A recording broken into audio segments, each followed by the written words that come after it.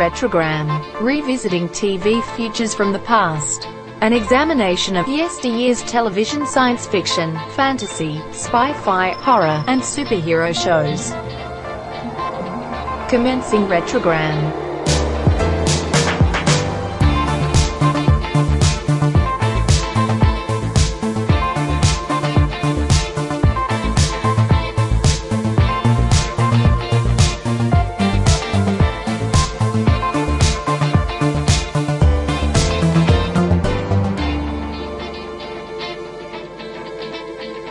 Retrogram number 7129. Apollo 15, the week of July 18, 1971.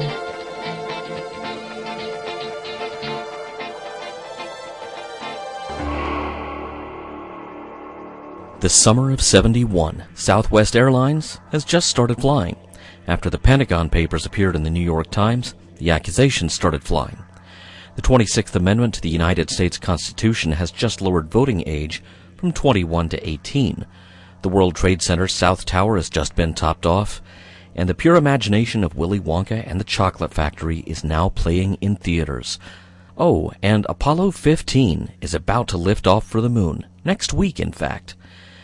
David Scott and Jim Irwin are mere days away from becoming the first astronauts to drive a lunar rover across the surface of the moon. As was often the case in the days before original cable programming and long before streaming, there wasn't much on American TV. But in the UK, the week before Apollo 15 went to the moon, the Brits had some pure imagination pouring out of the small screen too. And that brings us to this special Apollo 15 edition of Retrogram.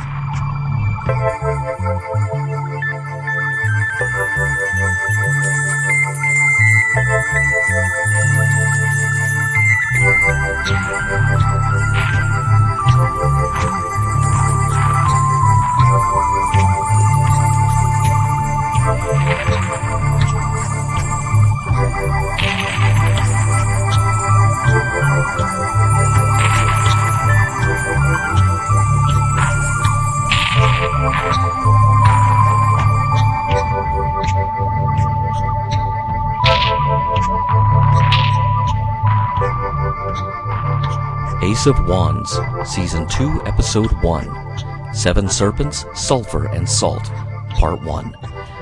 Aired on Thames Television on July 21st, 1971.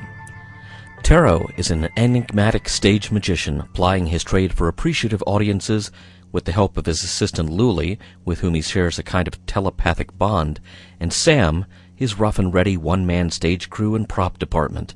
Tarot's friend, antique bookseller Mr. Sweet, is the point of contact for anyone who wants to reach Tarot. You see, as a master illusionist, Tarot has a keen insight into what's possible and what's impossible. And when he's not performing magic on stage, Tarot takes on cases and solves mysteries, the kind that have either left the police baffled or are so strange and possibly supernatural that no one has even called the police for fear that no one will believe them. Tarot's cases are sometimes dangerous, involving rival magicians, wannabe wizards, and practitioners of black magic. But if there's one thing Tarot won't stand still for, it's allowing innocent people to be preyed upon by anyone wielding such powers. Seven Serpents, Sulphur, and Salt, Episode 1. An agitated man bursts into Mr. Sweet's bookstore, and much to the surprise of Luli, who's minding the till, he demands to call Mr. Sweet on the phone, wherever Mr. Sweet happens to be, and he asks Luli to give him some privacy. The man is agitated because he's being followed, and he's being followed because he has a piece of paper he thinks his stalker would kill to get a hold of. He hides that paper in the pages of one of Mr. Sweet's books, and, on the phone, starts to give Mr. Sweet a message. It's about this time that Luco, the sinister little man who's been doing the kind of stalkery following, just appears in the same room with him. All Mr. Sweet hears on the phone is two words, Seven Serpents, and then a rush of wind. Luli opens the door to see what's making all this noise. Luco isn't there, but the man on the phone, he's not just dead, his body is already covered in cobwebs. Time to talk to Tarot, but Luli uses her ESP because, holy cow, let me tell you a story about the last person who made a phone call in this room. Tarot and Sam arrive quickly with Mr. Sweet not far behind them. Taro recognizes the signs of someone who used supernatural powers to kill, and there's something else, the dead man's walking stick complete with an arcane inscription. When Mr. Sweet reads that inscription, the cane comes to life and points Taro and friends, like a divining rod, to the book where the deceased hid that piece of paper. It's cut in the shape of 1/7 of a circle, and there's a serpent of some kind drawn on it. Mr. Sweet thinks it's a very old piece of paper and a very old drawing, as in 14th century old. Taro starts handing out assignments. Luli is to take the paper back to Taro's secretive high-rise apartment to photograph it, and Mr. Sweet is to try to find out more about the paper's origins. And Sam? Sam gets to stay with Taro in Sweet's bookstore all night because somebody just got killed over a very old and very cryptic piece of paper, and whoever killed him didn't get the paper, so they will probably be back, and soon. Mr. Sweet goes to see the elderly verger of a nearby church, who is appalled when he learns what Sweet has found. That paper is a piece of serious trouble. Hey, remember Mr. Luco? Yeah, he just killed a guy over a piece of paper that he then couldn't find, and now Luco is having to explain that to his employer. Meet Mr. Stabs. Snappy dresser, though his style is pretty out of date, sort of like he got dressed better part of a century ago. Slicked back hair, incredibly pale skin, wears gloves all the time, and he says that he himself reports to the devil. Sanity is probably not one of the positive traits on his OkCupid profile. If he was on horseback, he'd be a pale rider. Everything about this guy screams sinister, and he's pretty honked off at Luco. Luco was supposed to retrieve that paper using any force necessary, and while Luco has probably tipped off the authorities that there's a killer on the loose, he didn't get the paper. Mr. Stabs is running low on patience. If you want something done right, you've got to break back into the bookstore yourself. But Mr. Stabs won't do it until night has fallen. And remember, he reminds Luco, in our world, the natural sequel to failure is oblivion. I think that means don't screw it up again. Stabs and Luco break into the bookstore to begin looking for the paper. They've correctly guessed that their victim hid it in a book, but which one? Mr. Stabs starts talking, to his own hands. Well, chanting is more like it. Hand of Stabs, search and find. The sacred serpent, rest my mind. Suddenly, Stabs' own hands start acting kind of like the dead man's cane. They're leading him toward where the paper was hidden. Oh, by the way, the dead man is still there, and he also seems to be moving slightly. Just as Mr. Stabs pulls the book off the shelf, the dead man's hands reach out for him and Luco. Luco runs for it, and Sam pops out from between some bookshelves to tackle him, but Luco is too fast, and he races out the door. Sam turns to help Taro because Taro is dressed in the dead man's clothes, lying in ambush. Mr. Stabs, however, is still letting his fingers do the talking. Hand of Stabs, turn this fool into a fish without a pool. And suddenly, Taro can't breathe. Mr. Stabs isn't done talking to the hand yet. Hand of Stabs, another job. Transform this ape into a dog. And now Sam drops to all fours and starts barking.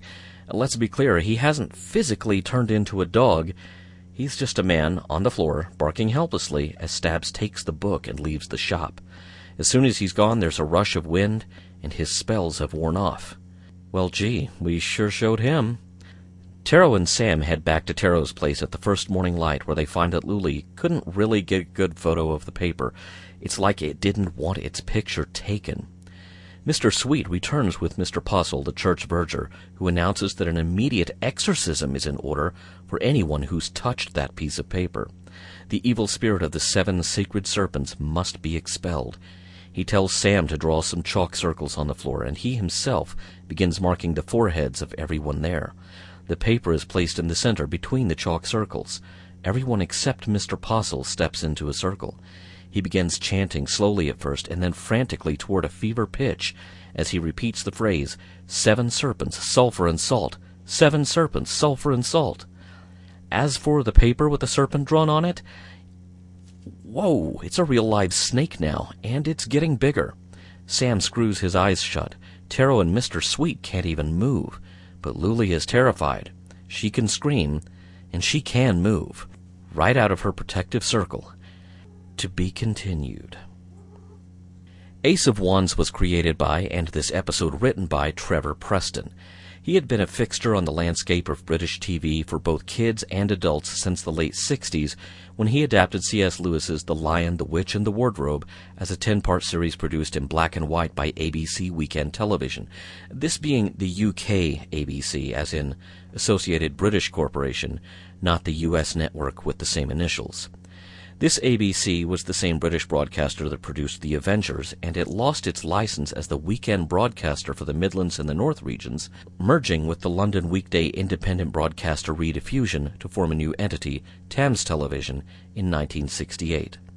The notion of having completely different broadcasters during the week from the ones transmitting over the weekend is a byproduct of Britain's Independent Television Authority, which was created in 1954 to oversee the turbulently competitive market for a non-state-affiliated television broadcaster in the UK.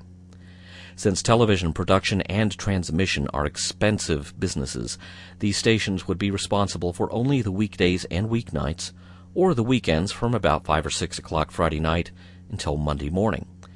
It'd be like having CBS during the week, but Fox on the weekends. And actually, if you think about it from an American perspective, the early days of networks like Fox and UPN and the WB are a good analogy, because they originally provided only 2 or 3 nights of primetime programming and left the rest up to the local stations to fill. At some point, I could probably do a whole Retrogram special about the Byzantine history of Britain's Independent Television Authority and how it led to the monolithic modern ITV network. But more on that another time. Back to Trevor Preston, he wrote episodes of Callan, Special Branch, The Protectors, 6 Days of Justice, The Sweeney, Fox, The Ruth Rendell Mysteries, and even a couple of episodes of Sci-Fi Channel's series The Secret Adventures of Jules Verne that aired in 2000. Trevor Preston died in 2018 at the age of 79. It's interesting to note that he also wrote 1 episode each of the children's mystery anthology series Dramarama and Shadows, and in each of these cases he was trying to revive the character of Mr. Stabbs outside of his Ace of Wands context. The star of Ace of Wands, and the only actor to appear in all 46 episodes produced over 3 years, was Scottish-born actor Michael Mackenzie. Michael was lucky enough to land the role of Taro very early in his professional acting career, having racked up just a few credits in television series and miniseries, such as Doctor in the House, Crime of Passion, and Albert and Victoria. After Ace of Wands, he returned to the stage, not resurfacing on TV until he guest starred in the 2nd episode of Blake's 7 as a thuggish, bearded Federation guard whose downfall was, ironically, getting distracted by Villa performing magic tricks. Other TV credits include The Omega Factor, Edge of Darkness, Rab C. Nesbitt, Cardiac Arrest, Hamish Macbeth, Taggart, Dear Green Place, Gary Tank Commander, and Armchair Detectives. The part of Lulu Palmer, who was featured only in the first 2 seasons of Ace of Wands, was played by Judy Lowe, for whom this was her first credited TV gig. She later went on to appear in the BBC series Woodstock, Edward the King, Couples, Ripping Yarns, When the Boat Comes In, Good Night and God Bless, Hammer House of Mystery and Suspense, the Russell T. Davies supernatural soap opera Revelations, Casualty, and Holby City. In the late 90s, she starred as Commander Catherine McTiernan in both seasons of the Sky One science fiction series Space Island 1, which is outside Retrogram's time frame, but we do cover Space Island 1 in the logbook episode guides. On the big screen, she's appeared in Monty Python's Meaning of Life and in 2015's Absolutely Anything, which was written and directed by Terry Jones and features most of Jones's fellow Monty Python alumni. Judy's daughter just happens to be Kate Beckinsale, who was born about a year after Ace of Wands went off the air. Tony Selby is Sam Maxted, Taro's street-smart friend and helper. As with Lulu, Sam only appears in the show's first 2 seasons. Tony had done the TV rounds since the 1950s, with appearances in Compact, The Avengers, Department S, Shine a Light, Callan, The Adventures of Black Beauty, Get Some In, Jack of Diamonds, and Hideaway. In both the 1986 and 87 seasons of Doctor Who, he played the recurring role of intergalactic conman Sabalom Glitz, opposite both the 6th and 7th Doctors, and he also appeared in an episode of Stan Lee's Lucky Man. It sounds like our odds of encountering the stars of Ace of Wands in other installments of Retrogram are pretty good. Donald Lane Smith guest starred as Mr. Sweet in all 3 seasons of the show. He had been a familiar face on British TV since the 50s as well, appearing in Theatre 625, ITV Playhouse, Z-Cars, and Not in Front of the Children. His recurring role here, appearing in 10 episodes total over the 3 seasons of the series, was one of his last credited roles. We lost Donald in 1996. Russell Hunter was Mr. Stabbs, and Russell had appeared in everything from armchair theater to a 1970 TV production of Sweeney Todd prior to this 3-parter, his only Ace of Wands appearance. Both before and after Ace of Wands, Russell Hunter starred in the Edward Woodward spy series Callan as Lonely, who was Callan's connection to the dark, seamy criminal underworld. Callan ran from 1967 through 72 and returned as a movie in 1974, with a TV reunion movie in 1981, and Hunter returned to the role of Lonely in both of these productions. He would also do an encore of sorts as Mr. Stabbs when that character resurfaced in a 1975 episode of the children's anthology series Shadows, written by Ace of Wands creator Trevor Preston. When the character of Mr. Stabbs reappeared in a 1984 episode of another anthology series, Dramarama, the role was recast. Russell Hunter guest starred in the much-loved 1977 Doctor Who story The Robots of Death as Commander Ivanov, with later appearances in The Gaffer, Casualty, Taggart, and the pilot episode of the Norman Lovett sitcom I Love It. Think of that title in terms of I, Claudius or I, Robot, and then you get the joke. During the 1970s, Russell was married to Carolyn Blakiston, who originated the character of Mon Mothma in Return of the Jedi. We lost Russell Hunter to cancer in 2004, but not before he insisted on appearing in an Edinburgh Festival Fringe production of 12 Angry Men, even as the disease was in its final stages. Russell Hunter was a showman to the last. Ian Trigger played the menacing Mr. Luco. He had appeared in The Corridor People and The Forsyte Saga on the small screen, with movie roles in Up Pompeii and the infamous 1994 Roger Corman version of The Fantastic Four. Sadly, Ian Trigger died in 2010. The 3 parts of this story were far from being director Pamela Lonsdale's only contribution to Ace of Wands. She was the producer of the first season, but by this point had left the show on a full-time, day-to-day basis to create and oversee other children's programming, and she would go on in 1972 to create the much-loved British kids series Rainbow, which ran for 20 years. She also produced the first 2 seasons of the 1980s sci-fi series Chucky, so we'll be covering more of her work in other installments of Retrogram. For what it's worth, she was also the producer overseeing both Shadows and Dramarama, so she too can claim some credit for trying to keep Mr. Stabbs in circulation. I think it would be a bad idea not to mention 2 other stars of Ace of Wands. One of them is Fred the Owl, and he played the part of Taro's pet Malaysian fishing owl, Ozymandias, throughout the series. The writer's notes for the show included the following mention of Fred as Ozymandias, or Ozzy for short. He is a great guard bird, loved by all, especially Luli. He has a special love-hate thing with Sam, who refers to it as a mangy lump. Fred is a great actor, and one can write scenes that include him without fear of wasting recording time.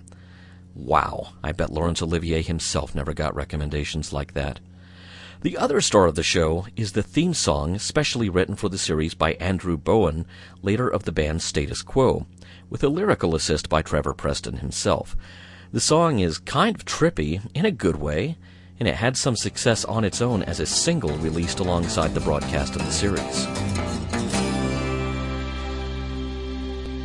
Jet white dove, snowback snake, time has turned his face from the edge of mystery, where running is no race. Ageless night, careless day, fate reaches out a hand to touch the edge of destiny, a story with no end.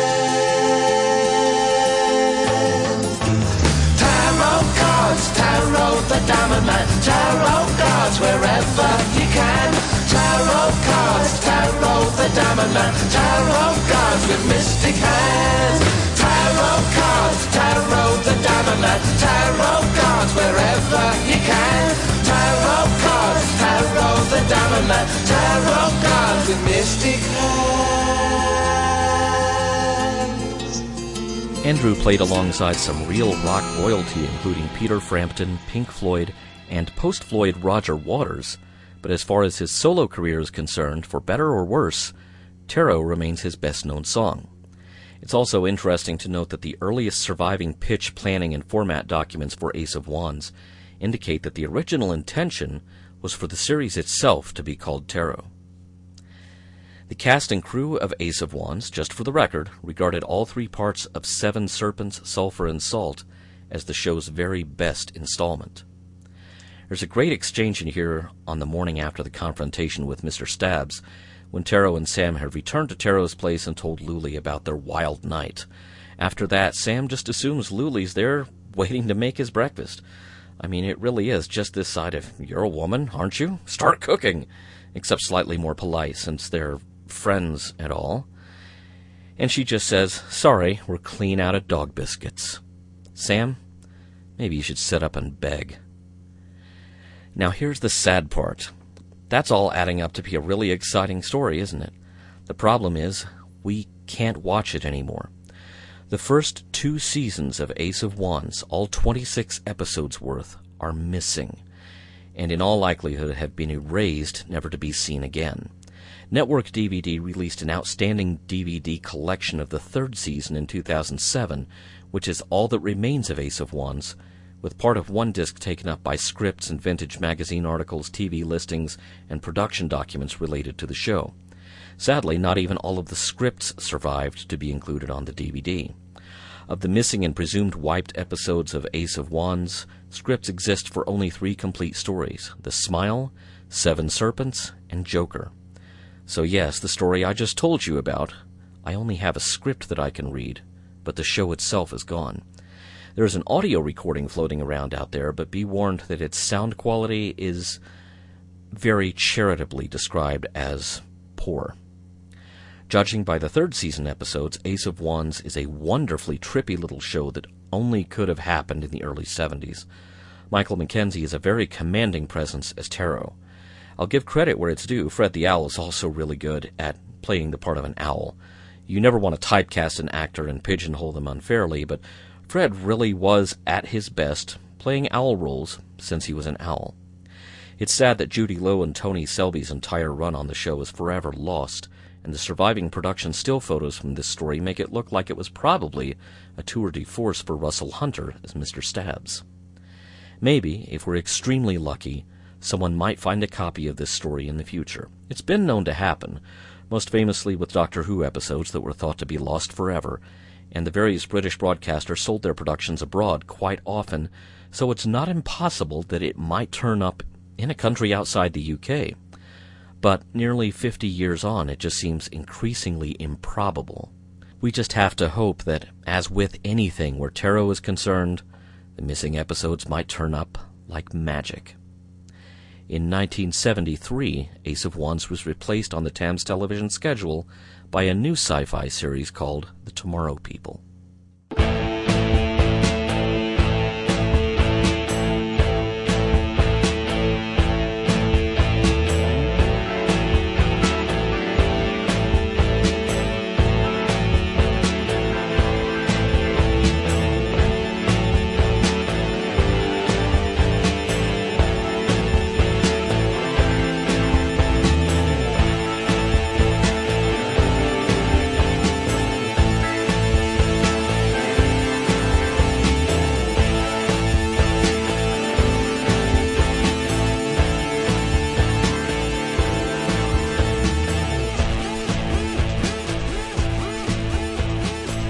UFO, Episode 24, Reflections in the Water, aired on ITV on July 24th, 1971.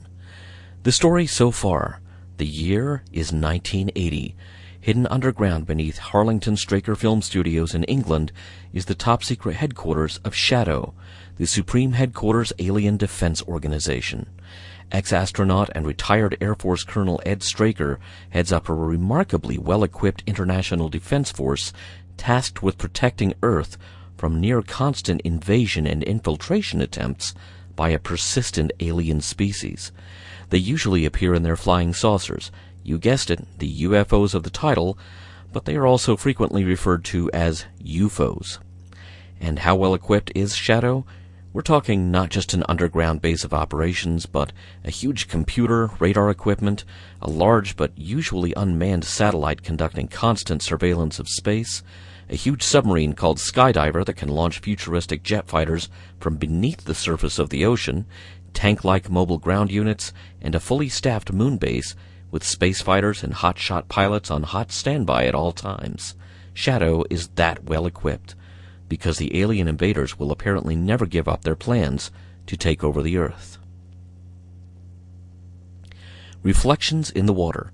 The merchant vessel Kingston has a visitor on the high seas, or rather under them. The ship's crew has no idea what to make of it, but hey, we know what the name of the show is. It's a UFO submerged just beneath the surface of the water. Just as the first mate calls the captain to the bridge to take a look at the strange craft keeping pace alongside them, the Kingston starts taking fire. They're under attack. The UFO launches a wave of what looks like flying metal fish, but each of them is a drone that fires lasers at the boat until it's no more. All hands are lost. In space, things aren't looking much better. A civilian spacecraft makes a mayday call reporting a flotilla of 25 incoming UFOs, a call that's heard on the Shadow moon base shortly before that spacecraft is also destroyed. For those of you just joining us, the first quarter score is 2-0 Aliens. At the film studio, Straker is a bit bored screening some documentary footage on the fishing industry. He gets a phone call regarding much more urgent business and excuses himself. The director is okay with that because he's just now seeing that his cameraman captured, "Wow, that's a weird-looking fish to find just off the coast of Cornwall. Better send an underwater film crew back out there." When another scuba-suited cameraman goes back to that spot, he reports seeing something unusual too. "Wow, is that a flying fish? It almost looks metal." And then silence. The rest of the film crew heaves him back into the boat. He's dead. Something cut his airline. Really kind of an odd thing for a fish to do, flying or not, if you think about it. It's a really antisocial fish. When word of the cameraman's death reaches Straker, that's too much of a coincidence to ignore. He dispatches Skydiver and her crew to the mid-Atlantic, near the isolated volcanic island closest to where the Kingston was sunk. Skydiver's sensors record a rise in the water temperature. It's warmer below than it is near the surface, and not because of volcanic activity. A light appears underwater, and the captain of the Skydiver orders evasive action, trying to keep Skydiver out of sight. The light comes into sharper focus. It's a UFO, and it passes by while climbing toward the surface of the Atlantic. It finally goes airborne and then hangs around the peak of the volcano. Skydiver's crew finds something else, too, a power cable laid across the ocean floor, and not by any nation or corporation on Earth. And hey, it looks like if you follow it in a straight line, it would go straight to Cornwall. The cable is somehow connected to the volcano, which is being tapped as a power source. Skydiver's cameras find where the cable originates, a huge underwater dome the size of a large building. It's a significant enough find for Straker and Colonel Foster to take a seaplane out to Skydiver's location, where the sub surfaces to take them aboard. They change into scuba gear and, with the help of motorized units, go to inspect the dome close up. They can't find an entrance, but Straker can scrape away some of the dome's surface with a knife, and that loose material can be analyzed later, and hey, we can see right in where he scraped it. And hey, isn't that Shadow operative Lieutenant Anderson? What on earth is he doing in a dome that's somehow connected to the alien invaders? Straker and Foster return to Skydiver, and from there it's back to Shadow HQ under a cloak of secrecy. Shadow's computer can't come up with a plausible theory for the dome's function, nor can it come up with a reason why Anderson would defect. And hey, Anderson, buddy, pal, let's ask him. Okay, more like let's interrogate him, complete with truth serum. Even under the truth serum, he repeats the same answers he's already given. He wasn't in an underwater dome last night. He was at home, alone. But that means no witnesses. Even after Straker orders a second dose of the truth serum, Anderson's answers don't change. Straker orders the man to be held under close watch anyway. Sid calling Earth, Sid calling Earth. Those 25 UFOs, they're just staying in the same place they were found at the beginning of the episode. Oh, and they've been joined by 25 more UFOs. And the computers analyzed the material Straker scraped off the undersea dome. It's a material unknown to humans, but a pliable one. Apply pressure, and a man could probably just push his way in, and the dome's surface would seal behind him. Straker and Foster return to Skydiver and do exactly that. It turns out the computer was right. The breach snaps shut after they enter the dome. There doesn't seem to be anyone around except, "Hey, Anderson, what are you doing here?" Straker and Foster split up to cover more ground quickly, but then Foster shows up out of his wetsuit and attacks Straker. What are the odds that this isn't really Foster? Straker nearly gets his butt handed to him, but finally beats fake Foster in unarmed combat just in time for real Foster to show up. Man, I hope you're real, Foster. What's behind this door? That's weird. It's a perfect duplicate of Shadow HQ. And there's Anderson. There's Colonel Lake. And there's everybody.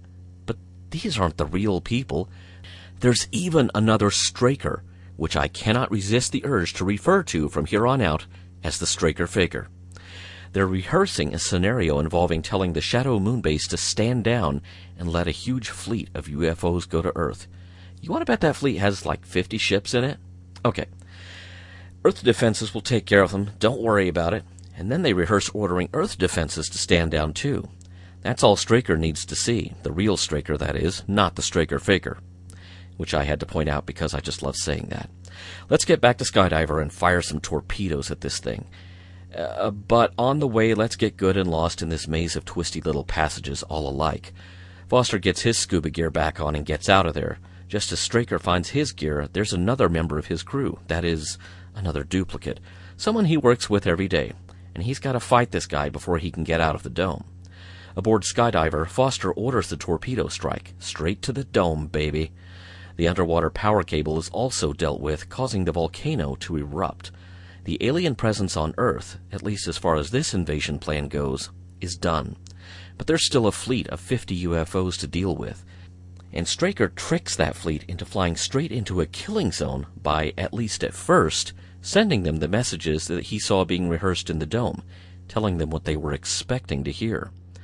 I guess the aliens weren't, waiting for some positive signal that Team Straker Faker had taken over the real Shadow HQ. Anyway, the invasion is defeated. In Shadow HQ, Ed Straker calls it a day, walks out of his office, and gives the real Lieutenant Anderson a hearty, manly slap on the back. Hey, we're good, right? Sure we are. The end. I'm really bummed that I didn't get to say Straker Faker more than I did. UFO was created by Jerry and Sylvia Anderson and Reg Hill after two of their Super Marionation series, Joe 90 and The Secret Service, failed to take off in quite the same way that Thunderbirds and Stingray had done before them.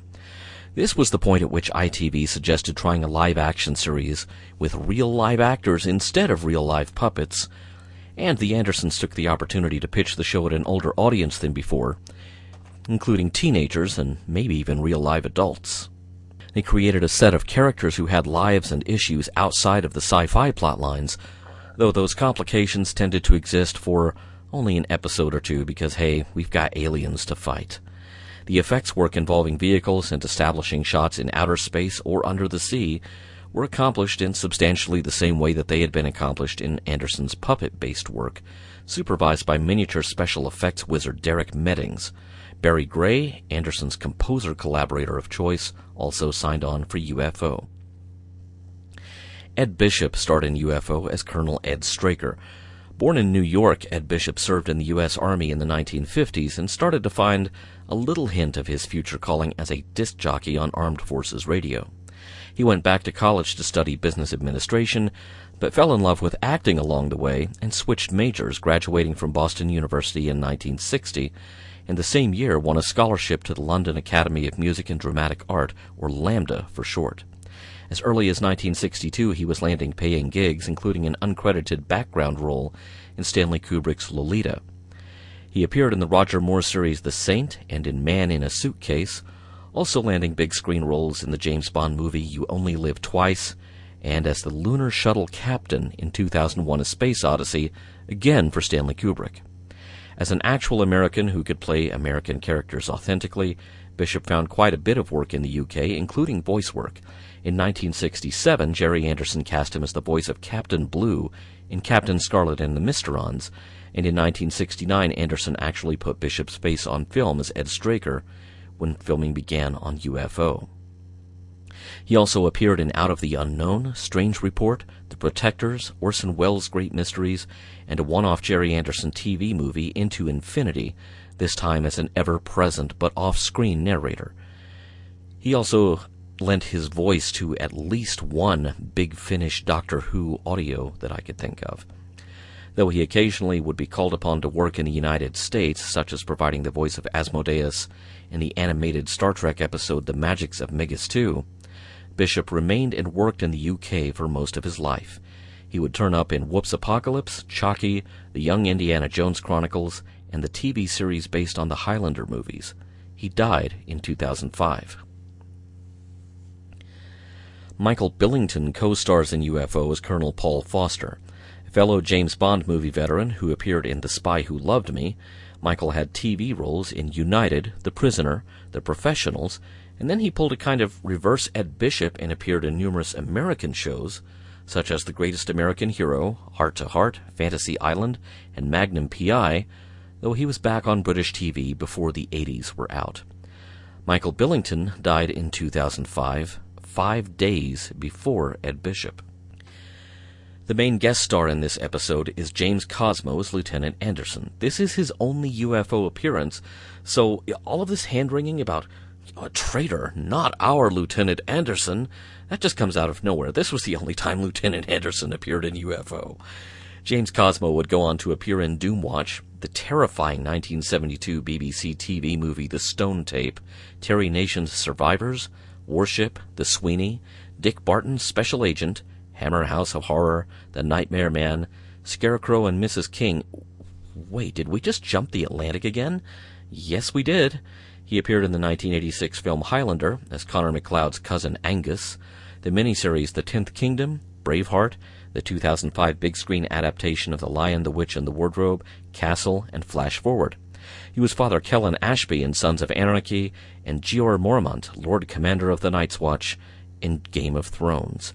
He also appeared on the big screen fairly recently in T2, that is the Trainspotting sequel, not the Terminator sequel, and Wonder Woman, as well as the John Cleese sitcom Hold the Sunset. This episode was written and directed by David Tomblin. David wrote the first episode of The Prisoner, as well as 2 other episodes that he also directed. He was one of the showrunners on The Prisoner as well, overseeing all 17 episodes of that legendary series. This was his second and final directing job on UFO, though he would be back to working in the Jerry Anderson cinematic universe just a few years later, directing 4 episodes from the first season of Space 1999. He also wrote and directed Warwick Davis's behind-the-scenes film Return of the Ewok. But David Tomblin's real claim to showbiz fame? He is the first assistant director to the stars. Brace yourself for this list. He was the first AD on The Omen, Superman the Movie, The Empire Strikes Back, Raiders of the Lost Ark, Gandhi, Return of the Jedi, Indiana Jones and the Temple of Doom, Empire of the Sun, Indiana Jones and the Last Crusade, Braveheart, The Man in the Iron Mask, and many, many others. David Tomblin also died in 2005, mere weeks after Ed Bishop and Michael Billington. Footage from this episode, though not the full episode, not the complete story, was spliced into the 1980 film Invasion UFO, which combined scenes and a few plot lines from several episodes into a single movie intended for television syndication distribution. The other episodes spliced into Invasion UFO were Identified, Computer Affair, Confetti Check A-OK, The Man Who Came Back, and ESP. This is going to seem like a weird thing to home in on, but I've got to love that screen on the Skydiver set up at the Navigator station. It's a full 4:3 television set, and it's there to display one horizontal row of numbers. That's it. I mean, maybe by 1970 standards, that looks a lot more futuristic than a row of Nixie tubes or a row of segmented LED numbers. Oh, I don't know. LED numbers probably would have seemed pretty spectacular in 1970 because pocket calculators weren't everywhere at that point. The concept of a user interface just wasn't a thing then. This was one of the last 9 episodes of UFO produced, filming of which began in June 1970 at Pinewood Studios, after a lengthy break following production of the first 17 episodes at MGM's Borehamwood Studios. Now, for context, only in December 1968 had the first computer graphical user interface been seen in a tech demo that is now known as the mother of all demos, conducted by Douglas Engelbart in San Francisco at a technical conference. The mother of all demos included the first windowed computing environment with different applications running in different windows on the same screen, as well as the first computer mouse, although a very primitive version compared to the ones that we use today.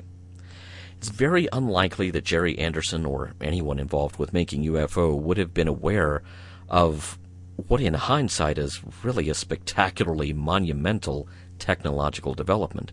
So, no user interfaces here, just numbers, one row of numbers, taking up a small portion of a screen built into the set.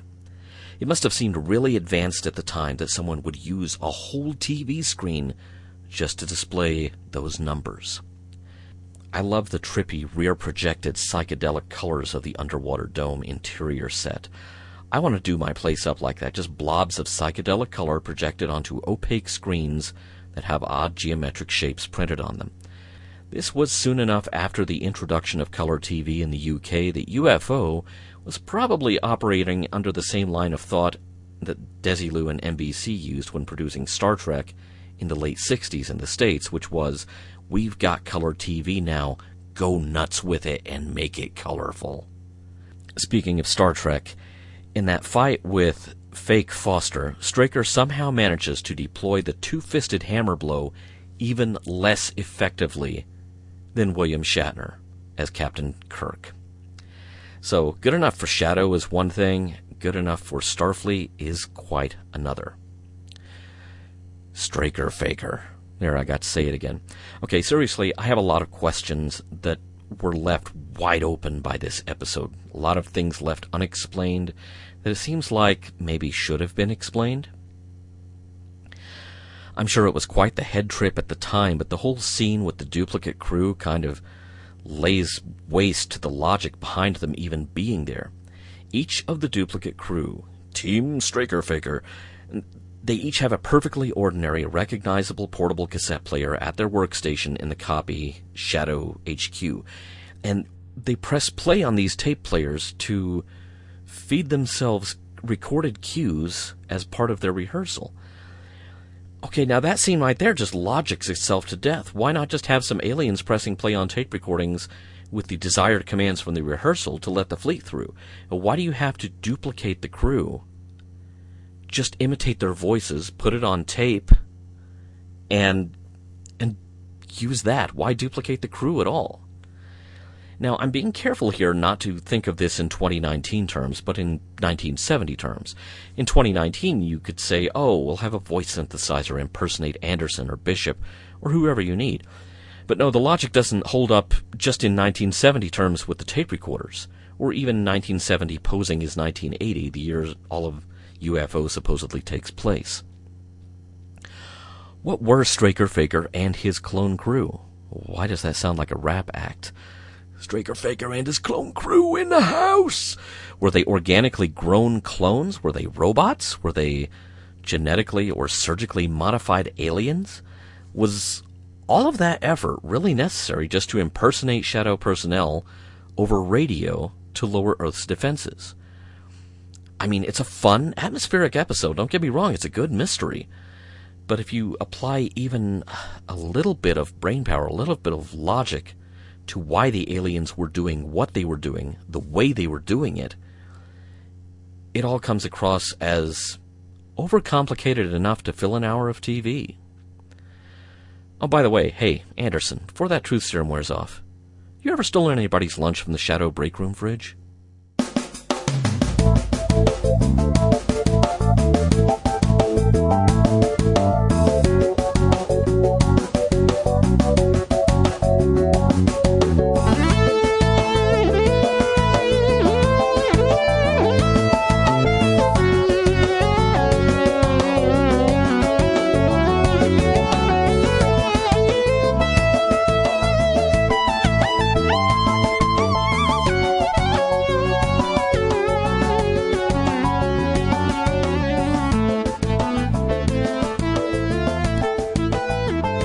So, 1971, July 1971. Here's the thing. Chances are pretty slim that anyone connected to Apollo 15 watched either Ace of Wands or UFO the week before Apollo 15 took off for the moon. In fact, UFO wasn't syndicated to the U.S. until 1973. Most of the people involved with that upcoming NASA mission were on one continent. Both of this week's shows were on a different continent. One of these shows even has a base on the moon, so you'd think that's the one to beat. But in terms of atmosphere and not having gaping plot logic holes big enough to drop the moon base through, Ace of Wands is probably the more timeless classic of the two, but it's a crying shame that we can't see it anymore. Stick around. Retrogram will be back on the moon before you know it. The Retrogram podcast was researched, written, and hosted by Earl Green. The show's theme music was composed and performed by Jazar and licensed under Creative Commons. You can find more of his work at betterwithmusic.com and at freemusicarchive.org. Free Music Archive is also home to lots of other great music. Additional music in this episode was by Andrew Howes and DZ, also licensed under Creative Commons.